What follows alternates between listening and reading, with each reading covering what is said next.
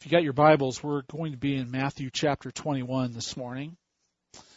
And before we look at that passage, I'll tell you a little bit about Woodrow Wilson.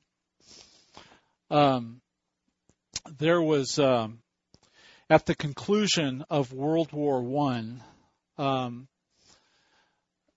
Woodrow Wilson was an international hero. There was a book that came out early 2001 on his life. The title of the book was When the Cheering Stopped. At the conclusion of World War I, many saw Woodrow Wilson as the man who brought an end to World War I. It was his idea to bring about the League of Nations and encourage governments to participate together and maintaining integrity when it came to border issues and things of this. And so 4 years of conflict came to an end in 1918. Woodrow Wilson would go overseas. He would go into Europe, and he would be met by throngs of people, and they just adored him. But it wasn't the same here in the United States. When the League of Nations was being ratified in Europe, he was having a difficult time getting the concept passed here in the United States. And that next summer, following the conclusion of World War I, Woodrow Wilson decided that he was going to take a train and go across the United States and convince the American people that Congress needed to ratify this League of Nations agreement. And he failed. Congress could not pass it. He would not compromise with the Republicans. And in the fall of 1919, under a great deal of stress, less than a year after World War I, Woodrow Wilson had a stroke. And the rest of his presidency was very limited. And at the conclusion of his second term, the Democrats lost the next election. And shortly after leaving office, Woodrow Wilson passed away. And so he had gone from Jeers in 1918 to 1919 and having a stroke and passing away in 1923 or 24, I believe. And you know, that kind of story is not unfamiliar to people who want to make a difference. They will go from cheers and adulation by the people to from being a hero to just being a villain in the end. Oftentimes that's the case. Not with everybody, but in our passage of Scripture today, and this being Palm Sunday, the very same thing happened in Jesus' life. But it didn't take a year. It only took 5 days from Jesus going from the cheers on Palm Sunday to jeers on Friday morning, Passover, and listening to the cries of crucify. And so if you have your Bibles, I want us to look at chapter 21. And I want us to see that Palm Sunday and what was happening as Jesus entered Jerusalem. Now, when they had drew near to Jerusalem and came to Bethpage, to the Mount of Olives, then Jesus sent 2 disciples, saying to them, "Go into the village in front of you, and immediately you will find a donkey tied to a colt with her, and a colt with her. Untie them and bring them to me. If anyone says anything to you, you shall say, 'The Lord needs them,' and he will send them at once." This took place to fulfill what was spoken by the prophet, saying, "Say to the daughter of Zion, Behold, your king is coming to you, humble and mounted on a donkey, and on a colt, the foal of a beast of a burden." The disciples went and did as Jesus had directed them, and they brought the donkey and the colt and put on them their cloaks, and he sat on them. Most of the crowd spread their cloaks on the road, and others cut branches from the trees and spread them on the road. And the crowds that went before him and that followed him were shouting, "Hosanna to the Son of David. Blessed is he who comes in the name of the Lord. Hosanna in the highest." And when he entered Jerusalem, the whole city was stirred up, saying, "Who is this?" And the crowd said, "This is the prophet Jesus from Nazareth of Galilee." Here the people of Jerusalem were crying out, "Hosanna." Here was their Messiah. And they had dreams of what Jesus was going to do as he was entering Jerusalem. They had seen Jesus do incredible works through his ministry. They had seen Jesus heal the lame, bring sight to the blind, feed thousands from one little boy's lunch. They had seen him raise someone from the dead on more than one occasion. They had just seen him raise Lazarus from the dead this spring.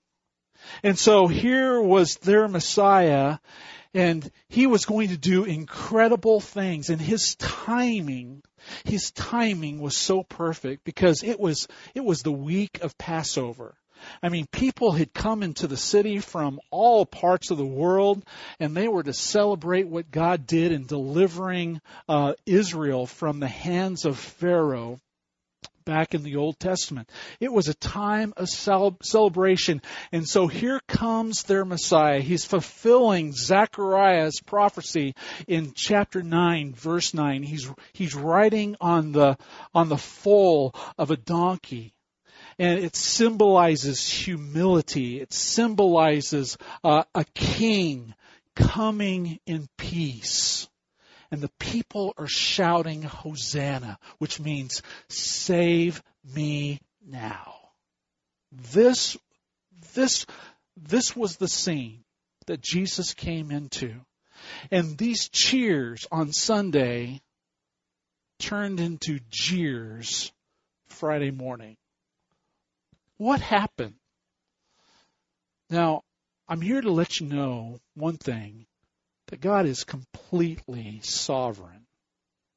He's totally in control. And every event that took place this week was orchestrated by the hand of God. Okay, so things weren't spinning out of control and there wasn't anything Jesus could do about it. No, Jesus knew exactly what was going to happen to him this week. But I do want to point out three things that caused the people to see Jesus as their Messiah to begin with, but then as they heard him and as they watched him, they thought, this isn't the man I was praising on Sunday morning. This isn't the man who I thought was going to be for me. And they began to shout words of crucify. What were the three things? The first is the fact that Jesus called for commitment. Now, I want you to turn to John chapter 12. John 12, verses 20 through 26. This is Sunday night, okay, in the chronology of events.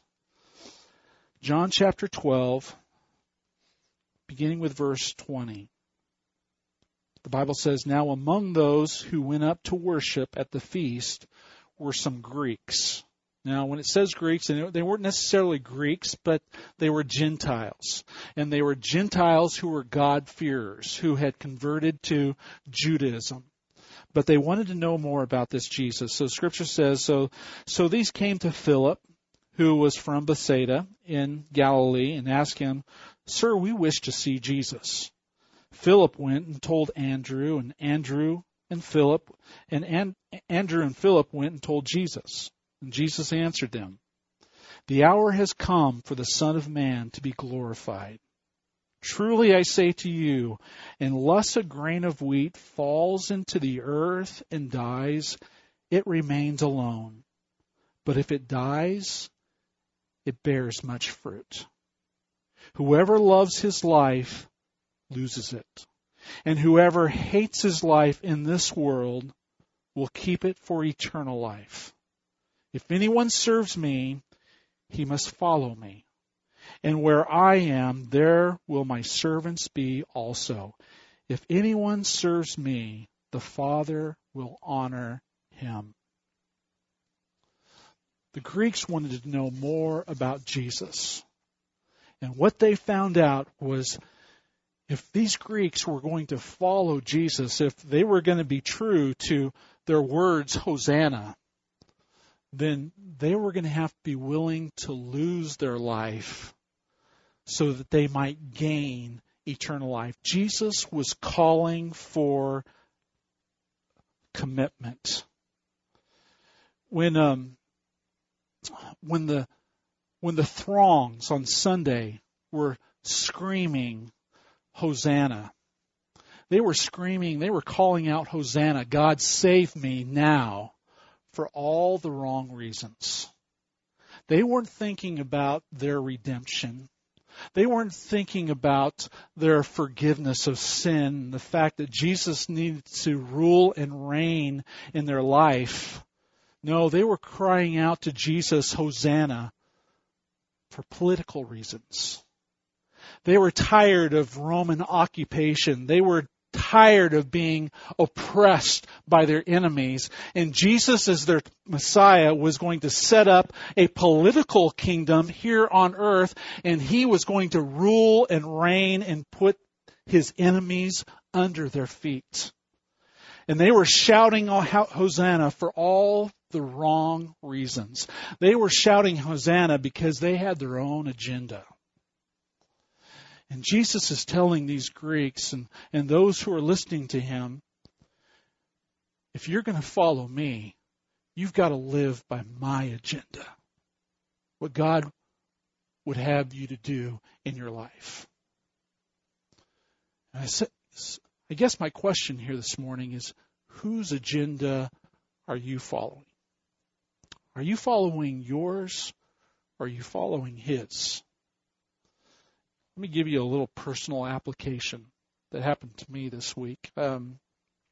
Roland Bucks sent me an email Tuesday night, asked if I would go by and visit someone who was at Ridgecrest Healthcare that he's been working with on for a long time. They've both served in Habitat for Humanity, and this gentleman, John, has never crossed the threshold of faith. He's been a skeptic. He's had a lot of doubt about Jesus and the Bible, Christianity. But Roland sent me an email and said that he wants to talk to a pastor. And he asked me if I would go. And I sent him an email back, sure, I can go.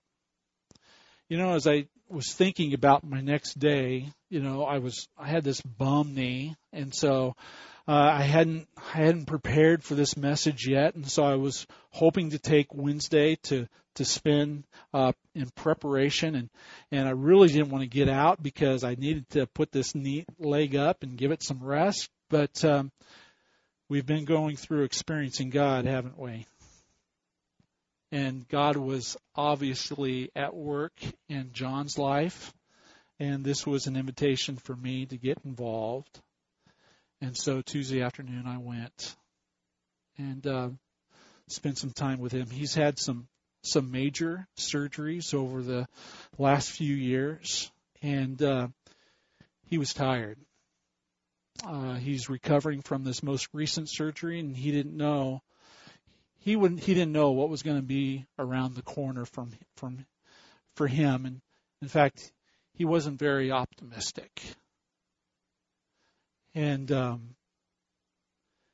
he needed to pray with a pastor. And we talked about faith. And we talked about how much Jesus, he knows He knows the Bible. His father was a Methodist pastor. He's a very intellectual guy. But we talked about the fact that in order to come into God's kingdom, you have to have childlike faith. And he believed, but he still had doubt. I talked about John the Baptist and the father who had the epileptic son, the demon-possessed son. Both those men doubted. Yet Jesus affirmed their belief. And John was ready to believe. And he prayed that sinner's prayer, and he gave his life to Jesus Christ. After the service, 8 o'clock service, Roland talked to me, and he mentioned, well, he had the same experience on Tuesday. He was really tired after work, and he had heard that John was in the hospital. He felt like he sensed God was telling Roland to go and see John in the hospital. And as tired as Roland was, Roland went.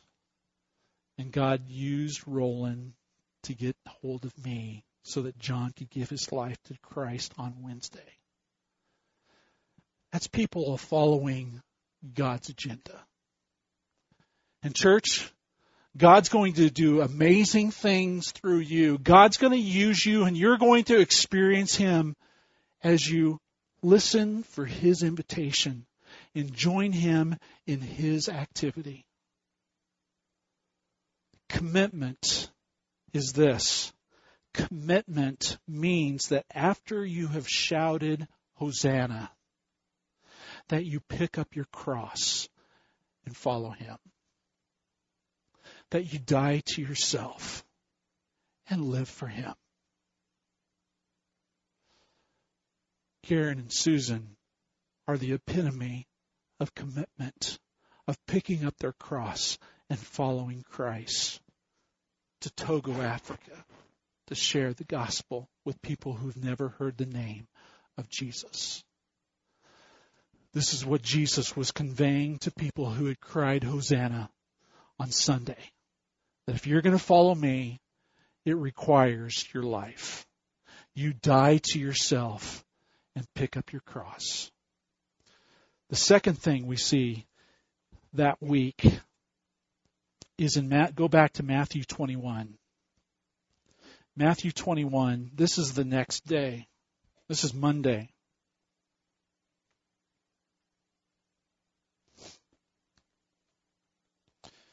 Verse 12. And Jesus entered the temple and drove out all who sold and bought in the temple. And he overturned the tables of the money changers and the seats of those who sold pigeons. He said to them, "It is written, my house shall be called a house of prayer, but you make it a den of robbers." And the blind and the lame came to him in the temple, and he healed them. But when the chief priests and the scribes saw the wonderful things that he did, and the children crying out in the temple, Hosanna to the Son of David, they were indignant, and they said to him, "Do you hear what these are saying?" And Jesus said to them, "Yes, you have you never read, out of the mouth of infants and nursing babes, you have prepared praise." What's happening here? Jesus went to the temple that morning, and he saw the temple being turned into a money market, and people were making money off the name of God and worshiping God. People would come to the temple and they would buy their sacrifices so that they could sacrifice to God. And it was only for people who could afford to do this. And Jesus went in there and he cleaned house. He purified the temple. And guess what happened? Look what happened when he cleaned the temple. And the blind and the lame came to him in the temple, and he healed them. What's Jesus saying? Jesus' life is shouting, all people are worth loving. All people are worth loving. There was this huge divide between the haves and the have-nots. And if you had it and you could afford it, you could come into the house of God and offer your sacrifice. But if you were handicapped, if you were lame or if you were blind, you were considered unclean and you couldn't come into the temple. And when Jesus purified the temple, the lame and the blind came into the house of God. Look at verses 28 through 32. Jesus shares a parable of two sons. Chapter 21, what do you think? A man had two sons, and he went to the first and said, Son, go and work in the vineyard today. And he answered, I will not. But afterward he changed his mind and went. And he went to the other son and said the same. And he answered, I go, sir, but did not go. Which of the two did the will of his father? They said, the first. Jesus said to them, Truly I say to you, tax collectors and prostitutes go into the kingdom of God before you. For John came to you in the way of righteousness, and you did not believe him. But the tax collectors and the prostitutes believed him, and even when you saw it, you did not afterward change your minds and believe him. Who does God love? Who did God invite into his kingdom? The lame, the blind, the tax collector, and the prostitute.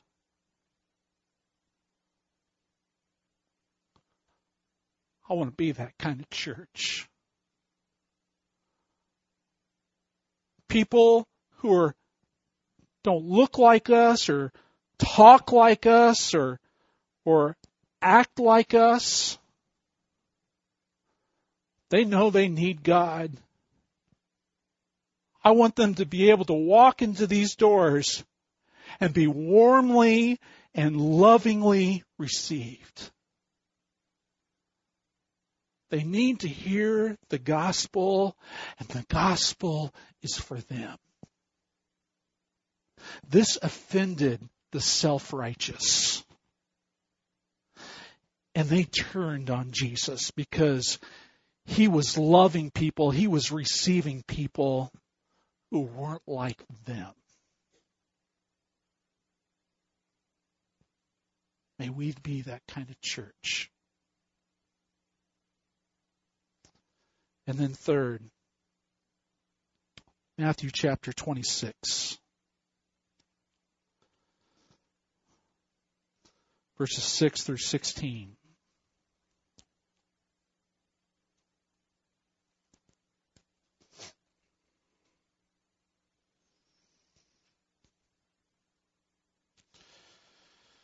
When Jesus was at Bethany in the house of Simon the leper, a woman came up to him with an alabaster flask of very expensive ointment, and she poured it on his head as he reclined at the table.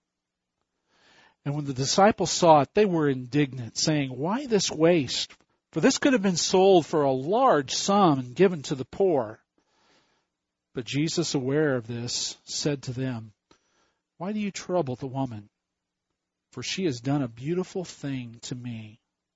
For you always have the poor with you, but you will not always have me. In pouring this ointment on my body, she has done it to prepare me for burial. Truly I say to you, wherever this gospel is proclaimed in the whole world, what she has done will also be told in memory of her. Then one of the 12, whose name was Judas Iscariot, went to the chief priests and said, What will you give me if I deliver him over to you?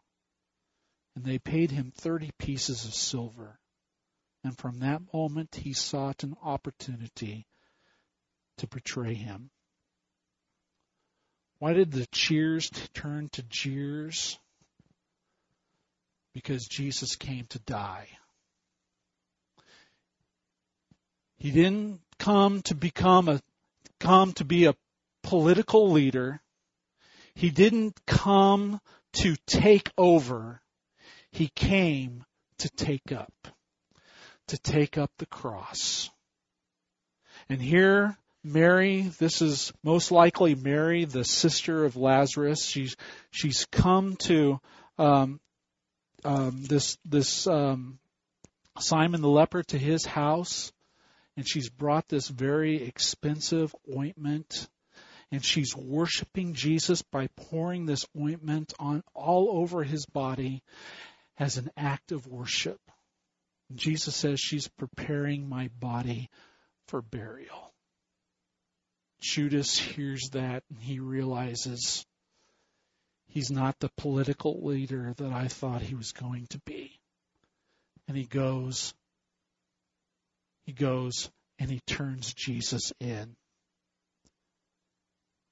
for 30 pieces of silver. Jesus came to die. Why did he come to die? So that we could shout, Hosanna. Jesus had to die so that we might be saved. And so my question to you this morning is, have you come to believe in who Jesus says he is and what he came to do? Do you believe? Have you come to the point in your life where you believe that Jesus died for your sin? And 3 days later, he came out from the grave and is alive today forevermore. And have you surrendered your life to Jesus Christ? Maybe you're here and you're saying, Pastor, I haven't done that yet.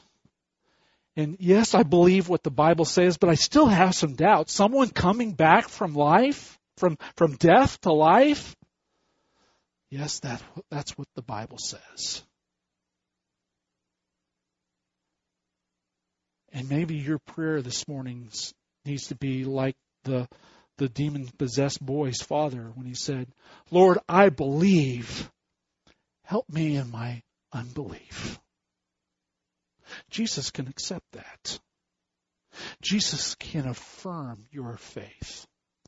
And as you come to him in that childlike faith, trusting that he died for your sin, and you shout, Hosanna, God save me now, he'll do exactly that.